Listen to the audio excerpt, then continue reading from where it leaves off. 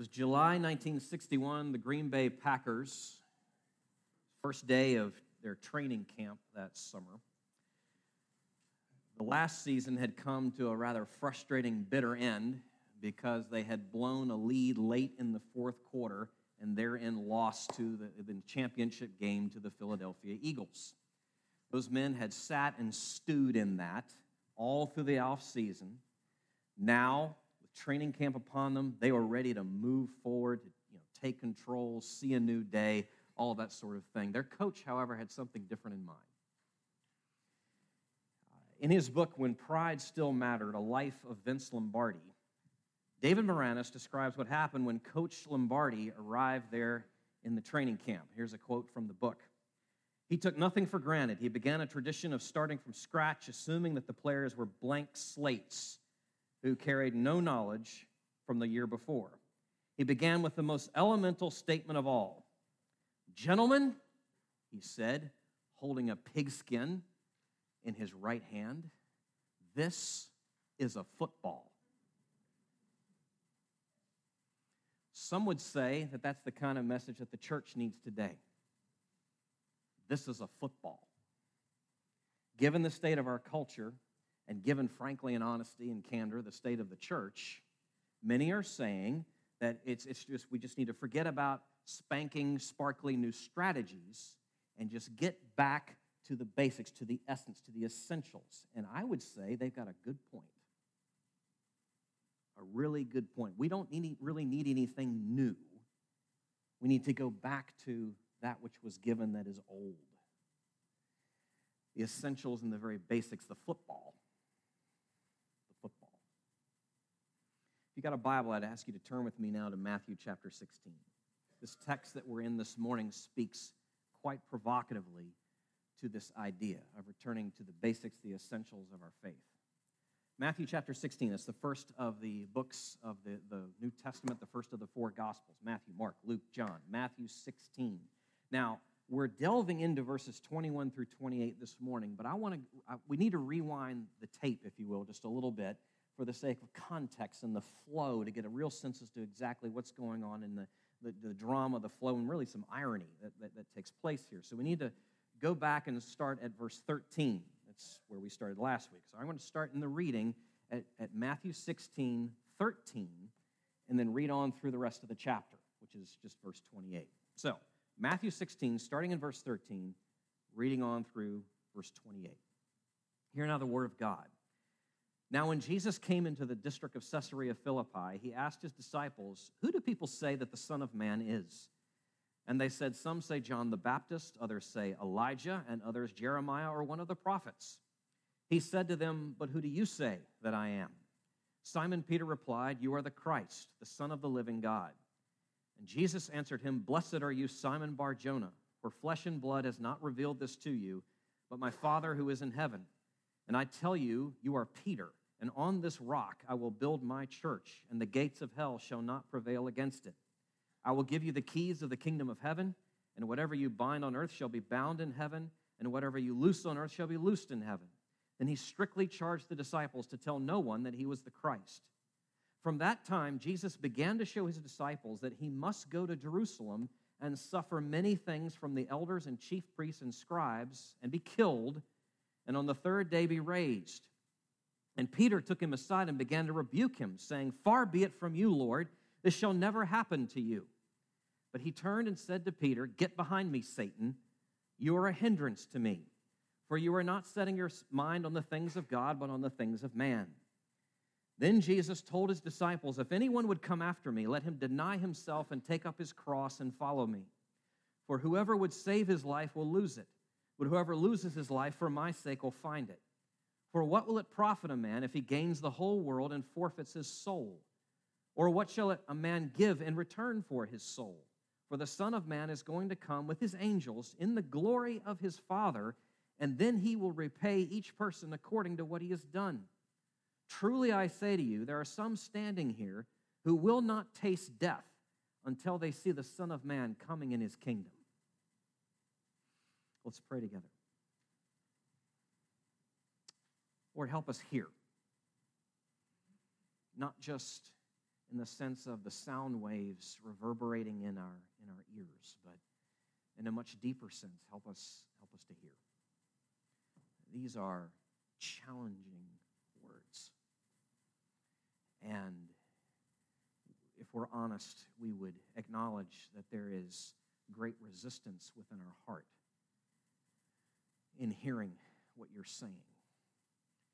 We must then hear it all the more. And we must hear it from you.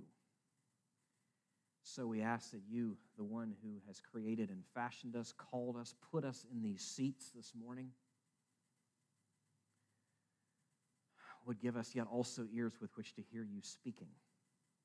We pray this in the only name that we have,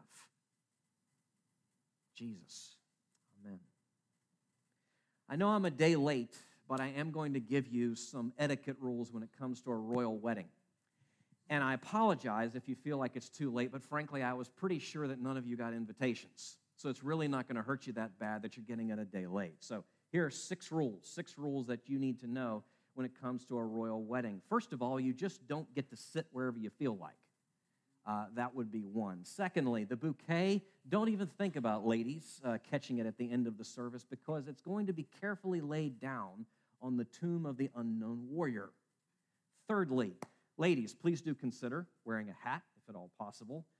Do follow the Queen's lead. If you do, in fact, this is the 5th one, if you do, in fact, have the opportunity to meet the Queen, please don't make a fool of yourself. There's a lot of protocol as to how that works. And then sixthly, ladies, especially to you, don't, for heaven's sake, wear white. There's a whole reason behind that, but that's part of the rules. Now, you may not like the rules. You may think they're ridiculous. But the fact is, it's a royal wedding, and you're just a guest at this royal wedding, so you need to know and abide by the protocols. You need to mind your manners, know your place, do what's right, and let the royal family define what is and is not appropriate for this gathering. Last week, we were looking at this text, verses 13 through 20. Peter's confession, his proclamation that Jesus is the Christ, the Son of the living God. And in that, it's a powerful statement, quite a pregnant statement of who Jesus is, of who, in fact, he is. Now, in the sequel to that, the verses 21 to 28, we learn not just more of who he is, but why it is that he came and what it means to follow him. Or if I can put it this way, he's making it increasingly clear to us not just who he is, but his role and our response, giving us a true understanding, a deeper understanding of his role and our response. Or if I can put it this way, Jesus is the ultimate of all royal figures. This is a king who holds all kingdoms and indeed all creation in his hands. He is the Christ. Peter was absolutely right in what he said. He is the Christ, the Son of the living God. We need to let him define what his role is and what our response is. You see that? We need to given who he is, we need to let him define those things and not think for a moment that it's ours to speak into that. Or if I could put it this way, let him define his messiahship and our discipleship. That's our 2 points. It's a very simple outline. It's there in your bulletin, that insert there. So let's just move through these. How does Jesus speak to his role? How does he define his messiahship? Verses 21 to 23. From that time, Jesus began to show his disciples that he must go to Jerusalem and suffer many things from the elders and chief priests and scribes and be killed, and on the 3rd day be raised. And Peter took him aside and began to rebuke him, saying, "Far be it from you, Lord, this shall never happen to you." But he turned and said to Peter, "Get behind me, Satan. You are a hindrance to me, for you are not setting your mind on the things of God, but on the things of man. Okay, so Jesus lays out here very clearly a prediction. This is the first of 4 explicit statements, that 3 more are coming in the Gospel of Matthew, that Jesus states of what's coming, that he's going, where he's going, and what's going to happen as a consequence of his going. He is going to Jerusalem. He is going to be put on trial by the Sanhedrin. He is going to be put to death by the Romans, and he is going to be raised on the 3rd day. And this is not just a probability. There is a certainty to this. Jesus says, I must. There's a divine imperative to that, if I put it that way. By that meaning that this is part of the plan of God before the very foundations of the world. The Father orchestrating this plan, the Son accomplishing this plan, and the Spirit applying the results of what the Son has accomplished. So Jesus predicts this. He states this. It's going to happen. Now, Peter has no ears for this. And so he gives Jesus what we could call a talking to, which just defies at least all tradition, because in the ancient world, a disciple was never even to criticize the teacher, much less publicly disagree with him.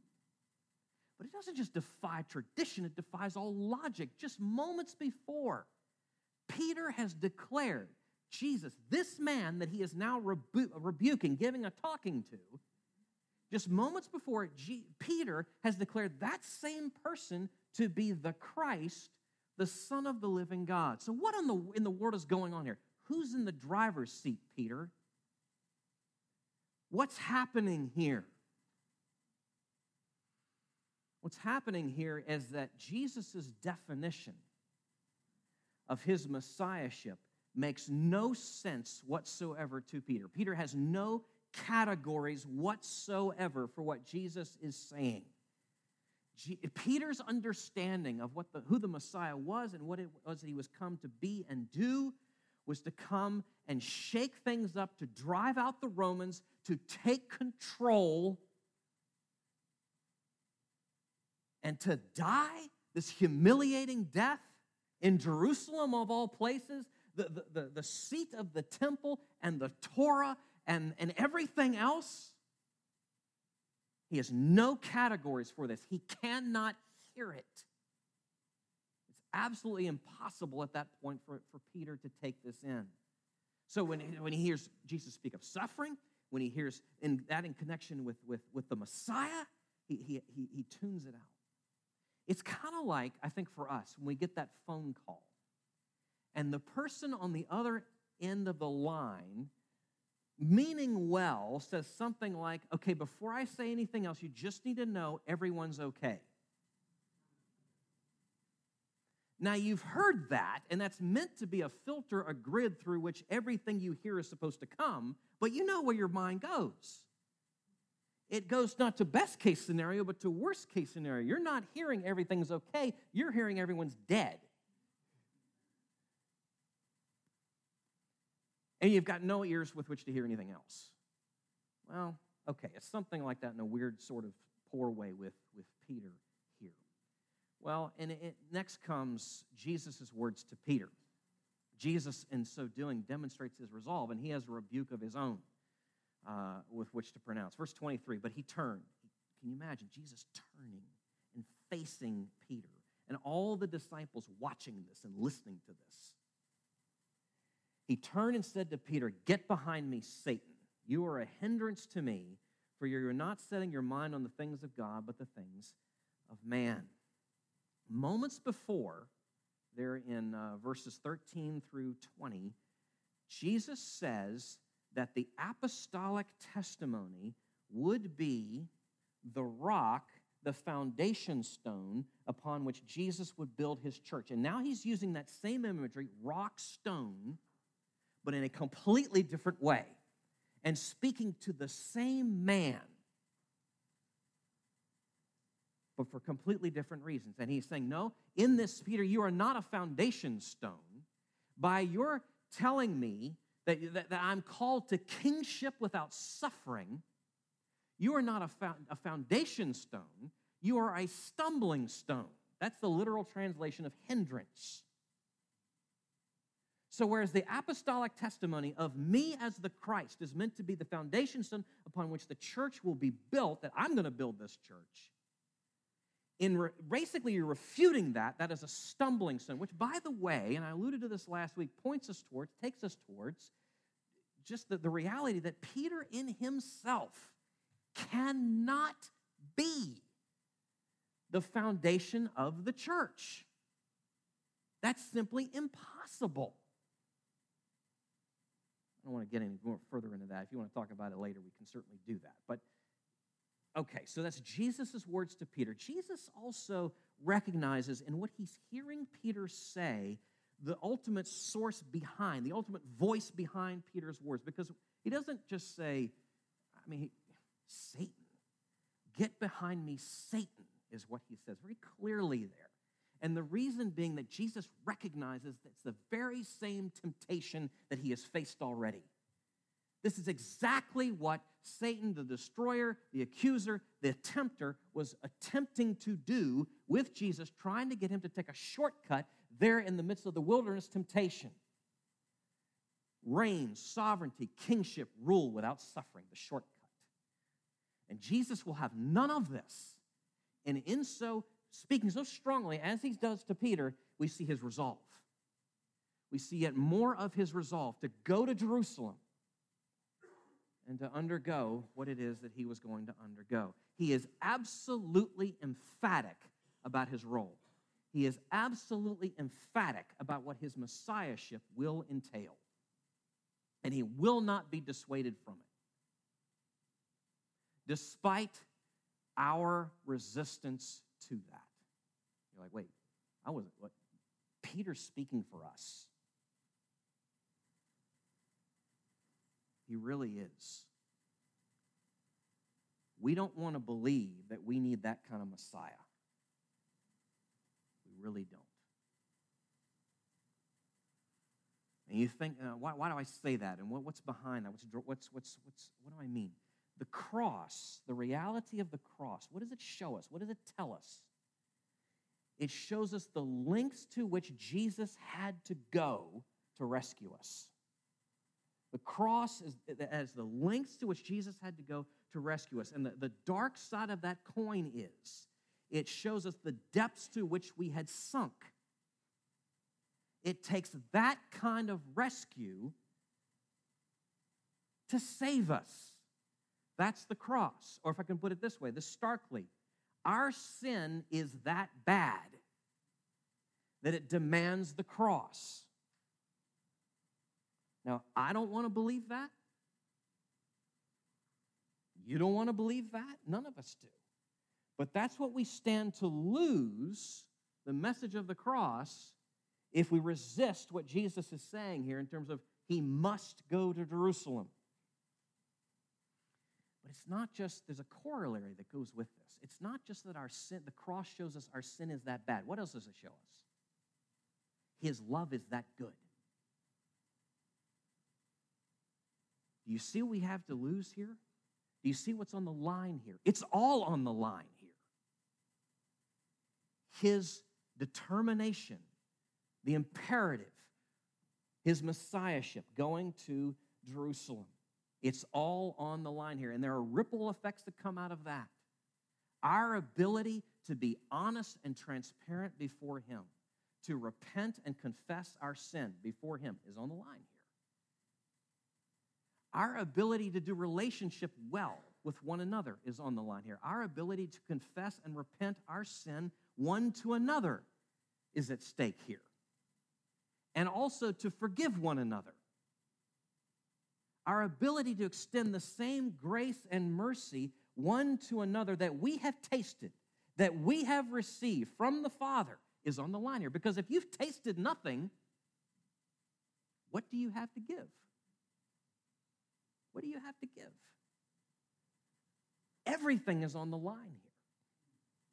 And yet, we need to acknowledge we resist this. Oh, how we need his mercy to hear this. To hear that he must go to Jerusalem. He is the Christ. He is the Son of the living God. We must let him define his role and his messiahship. Now, the next point goes right alongside with this. It is directly connected to this. Not just his role and his messiahship, but our response and our discipleship. We'll pick up now where we left off, verses 24 to 28. And Jesus told his disciples, "If anyone would come after me, let him deny himself and take up his cross and follow me. For whoever would save his life will lose it. But whoever loses his life for my sake will find it. For what will it profit a man if he gains the whole world and forfeits his soul? Or what shall a man give in return for his soul?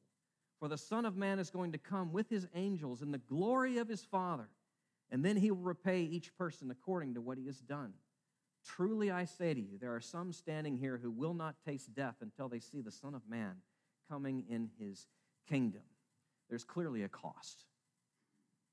There's clearly a cost that Jesus is pressing here before. It says the principle is this, of self-denial. Deny yourself. Of self-denial, of disowning yourself, of renouncing yourself, of laying down all of our vain pursuits after comfort and ease and approval and affirmation and power and influence and security and control, and just laying all that down and letting it die. Self-denial, the denial of self. And then Jesus is, to press that, he gives us this image. Deny yourself and take up the cross. And his hearers would have understood exactly what he's speaking to here. It's sad, it's tragic that they would have known, but it's because of the custom of the time. A victim who was being crucified oftentimes was called on to shoulder, literally, the horizontal beam upon which they would be executed. And to carry that through the streets, through the jeering, scorning crowd, to the site where they would be executed. And that's the image, that's the language Jesus is using here when he says, take up your cross. Deny yourself and take up your cross and follow me. So he gives the principle, the image, and then this pattern. What's the pattern? Him. His life and his suffering is to be the pattern of our own.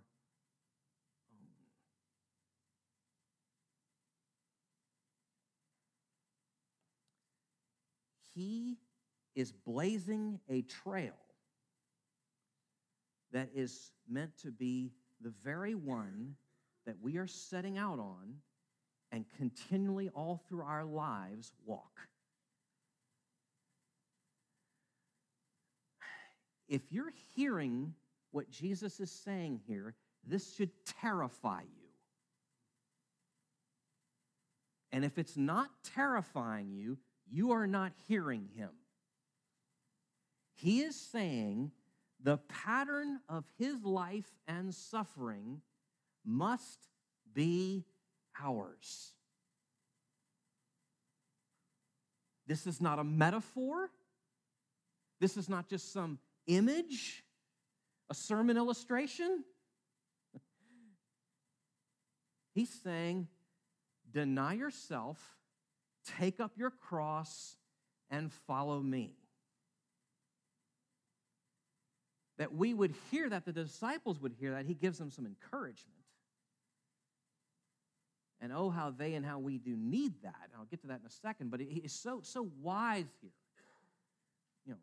We're just taken to the ground with this announcement, with this call. It reminds me, okay, so school is nearly out. I know for you teachers and students, not soon enough, but school is nearly out. Summer's nearly upon us. The pools will be opening soon. Swimming lessons are coming.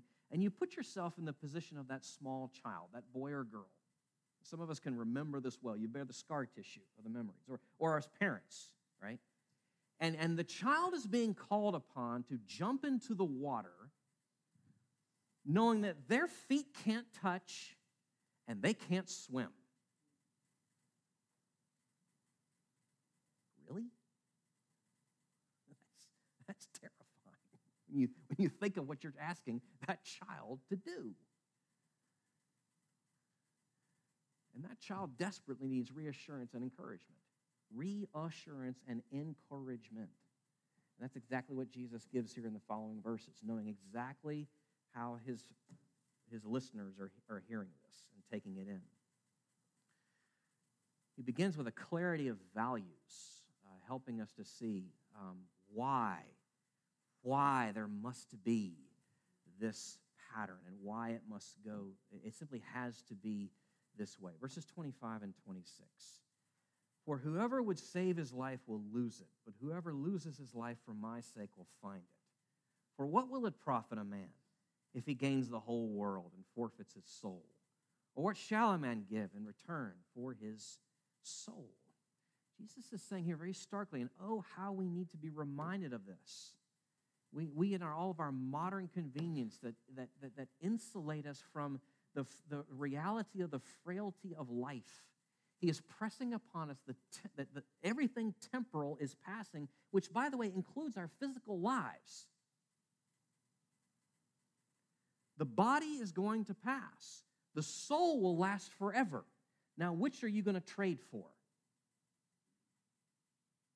That's what he's pressing here. Would you trade the value of the one over the other? So he speaks here to the clarity. It gives us clarity in terms of values, and then, as though that's not enough, certainty of judgment. How long? How long do these days in which we live last? Verse 27, for the Son of Man is going to come with his angels in the glory of his Father, and then he will repay each person according to what he has done. Things are not always going to be this way. This world, this creation is not just going to continue on day after day after day after day as it is now. A day of reckoning is coming. A time of choosing. The time of choosing is now. The day of reckoning is coming. And Jesus is going to be that judge. And so he is pressing upon us the necessity of hearing what he is saying because of the reality of these values, because of the certainty of his coming. And if the disciples were doubting for a moment the truthfulness, the reality of all of that, then he gives them yet more, a reassurance. Verse 28. Truly I say to you, there are some standing here who will not taste death until they see the Son of Man coming in his kingdom. It's a rich reassurance that they would have just, I'm sure, in the years to come, thought back on and just been an amazement. Now, there's a lot of scholars have differed in terms of exactly what Jesus means here. Some have said, well, this coming that he's making reference to here, it has to do with the thing that's coming right after this in chapter 17, the transfiguration. Some have said, well, no, it's not that. It's his resurrection. Some have said, well, no, it's not that. It's the coming of the Spirit at Pentecost. And some have said, no, it's not even that. It's the coming, his second coming. And I'll just tell you, I don't think any of those are right. Those who would actually say, no, it's not a specific event, but actually the steady advance of his kingdom. And in particular, specifically, in the multiplication of the number of disciples in this world, beginning with these disciples and through these disciples, and the spread of the gospel message into all nations, all peoples, which many of those men listening that day saw those very things. The point being, coming back to the point, Jesus is emphatic about his role in our response. His messiahship and our discipleship. And he desperately desires that his people would be clear on these things. The problem is this, just like I said earlier with the last thing, our resistance, this visceral, deep-rooted, deeply seated resistance to his messiahship, we have a deep-seated resistance to our discipleship. We don't want to hear this. We have an allergic reaction to what he's saying. I mean, I'm not going to ask for a show of hands, but it's just true. Nobody in this room is liking what they're hearing here. Just generally speaking, no one likes to be called to suffering and sacrifice. Pushing even beyond that, though, in the 21st century West, because of all of our conveniences, because of how easy things are for us, there's a sense in which we have a sense of entitlement about us. We just assume and demand that everything will be easy, that everything will go well. And when it doesn't, we feel like we've been robbed of something because we're entitled to everything. That's the spell in which we live, in which we operate. But it's not just in this part of the world and in this culture. It's just religious people. And then you're in a church building, so I'm going to assume to some degree there's a few of you here. And religious people, this is how we think. God owes me. He owes me for all my obedience, for all of how I've done so well for him and for the people around me. And so with all that sense of entitlement, put this in the blender now, with all that toxic admixture put together and the sense of entitlement that we have, and Jesus tells us anything of a cost, anything of sacrifice, anything of suffering, we have no categories for this. We're like Peter. We have no categories for this. For him to speak of cost is nonsense because we're entitled. That's not who the Messiah is supposed to be, and we're entitled. Oh, how we need his mercy to hear these things. Oh, how we need his mercy to hear these things. He is the Christ. He is the Son of the living God. Oh, how we need to let him define what it means for us to respond to him and to live as his disciples. Dietrich Bonhoeffer. Dietrich Bonhoeffer was a German pastor and theologian in the first half of the 20th century who got this. He's likely best known for his book, The Cost of Discipleship. There's an extended quotation in your quotes and notes from that. Don't look at it all right now. Look at it later. Sorry, I didn't mean to jerk you around there. But there is a line in the middle of that I'm going to quote. It's probably one of the best known lines that Dietrich Bonhoeffer ever wrote. And it's this: when Christ calls a man, he bids him come and die. When Christ calls a man, he bids him come and die. Now here's the beauty. Bonhoeffer, this was not just a theme of his writings, it marked his life. It was etched on his very life. In the summer of, I'm going to give you a few examples. In the summer of 1939, he came back to the United States thinking at the time that this was the best thing for him to do, the best, if you will, position for him to take as the Nazis were rising in power there back in Germany. But very soon, within days of his arrival in New York City, he immediately realized this was a bad idea. He immediately realized, he began to have misgivings. This is a quote from one of his letters. "I've come to the conclusion that I've made a mistake in coming to America. I must live through this difficult period of our national history with the Christian people of Germany. I will have no right to participate in the reconstruction of Christian life in Germany after the war if I do not share the trials of this time with my people." So he went back. He went back and risked it all. In the months following that, he became a spy for the Abwehr, the German intelligence service. Now, he could not explain this to his friends. That would have put them unnecessarily in harm's way. So many of his friends are assuming Dietrich's, he's caved in. He's no longer the man we thought. No, he was exactly even more the man they thought he was. But he could not explain to them why he was working for the Abwehr, but he was actually a spy. And he was willing to do that and not explain, not justify himself. Why? Because he was willing to die to reputation, to die for the approval and admiration of other people. It's part of bearing the cross. Pushing further, he became involved with a plot to assassinate Adolf Hitler. Obviously, that plot failed. But there was an investigation that began, a dragnet that was spread out there. Bonhoeffer was caught up in that. He was imprisoned. In the months following, there was a German jailer who took sympathy upon him and gave him an opportunity to escape and get out. And Bonhoeffer declined for the sake of his parents and siblings, because he knew they were already under suspicion. And if he was to escape, they would be imprisoned. And so he stayed. That was September of 1944. He was later transferred to an extermination camp where on April 9th, 1945, Dietrich Bonhoeffer was hanged. He was a martyr. Now, a couple of lessons I want to draw from this and then tie this up. First, did you note the stages, the varying expressions of what it looked like for Bonhoeffer, even in those stretches of years, to deny himself, to take up the cross and follow Jesus? It looked different in different places, different ways, different times of his life. It meant in one place it meant putting his safety at risk. In another place it meant just dying to his reputation. In another place it meant laying it all down. It means different things for different ones of us at different times, in different ways, in different circumstances, but it's all the same.